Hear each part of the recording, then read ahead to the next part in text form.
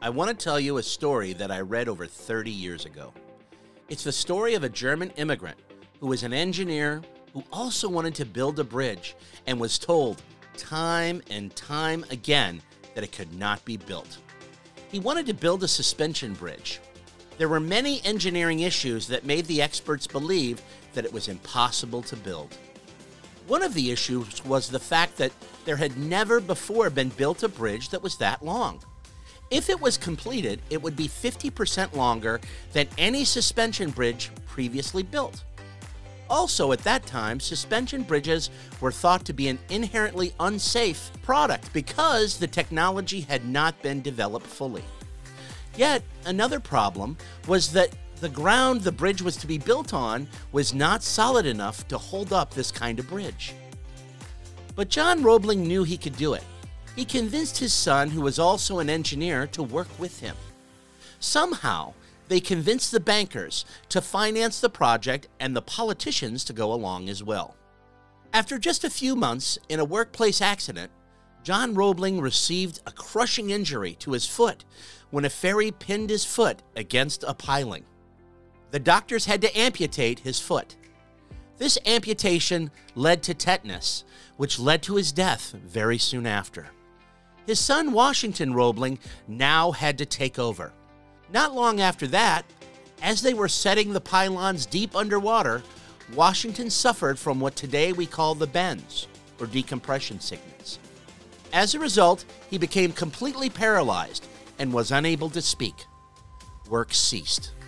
No one believed the bridge could be built. The Roeblings were the only ones who knew how it could be built. It seemed it would never be finished, and all was lost. From his hospital bed, Washington Roebling had an inspiration. Although he couldn't move his body or speak, he was left with movement in only one finger. He and his wife developed a code of communication by tapping on his wife's arm. His wife, Emily, would pass on the instructions and information needed to finish the bridge. Although his wife was not an engineer, she convinced the politicians, the bankers, the workers, and everybody else to continue working. For 13 years, Washington Roebling tapped out instructions on his wife's arm to finish the bridge. When it was finally finished in 1883, the Brooklyn Bridge was dubbed the eighth wonder of the world. For many years after its construction, it was the largest structure in the Western Hemisphere. Because it connected Manhattan and Brooklyn and their huge populations, in 1898, the city of Brooklyn, Staten Island, and a few other small towns merged with New York City and formed Greater New York as we know it today.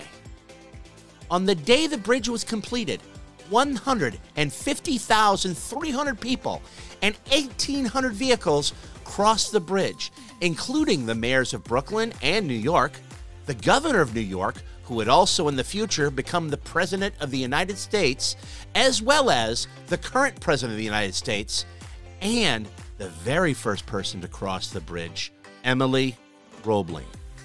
On September 11th, 2001, massive numbers of vehicles and people evacuated the city in numbers that could have never been predicted or were ever imagined when the bridge was built, with absolutely no problem. Over 150 years after work began, 138 years after its completion, the Brooklyn Bridge stands today as a testament not only to the engineering brilliance of its creators, but more importantly, to his family's willpower. What do we learn from the Roeblings? Well, first of all, we are reminded of what Henry Ford said, that if you think a thing can be done or you think a thing can't be done, you're right either way. But more importantly, we are reminded that there are two kinds of people in this world, and two kinds of people listening to this radio show right now. There's the type of person who will not even try because they think it's impossible, who will not even try because there are obstacles, who will give up when things get tough, who will listen to the harbingers of doom. And then there's the type of person who will believe they can do it, who will strive to succeed regardless of the obstacle and will finally reach their objective no matter what effort is necessary. and who will remain undaunted and unbroken. The question is, as always, which one are you?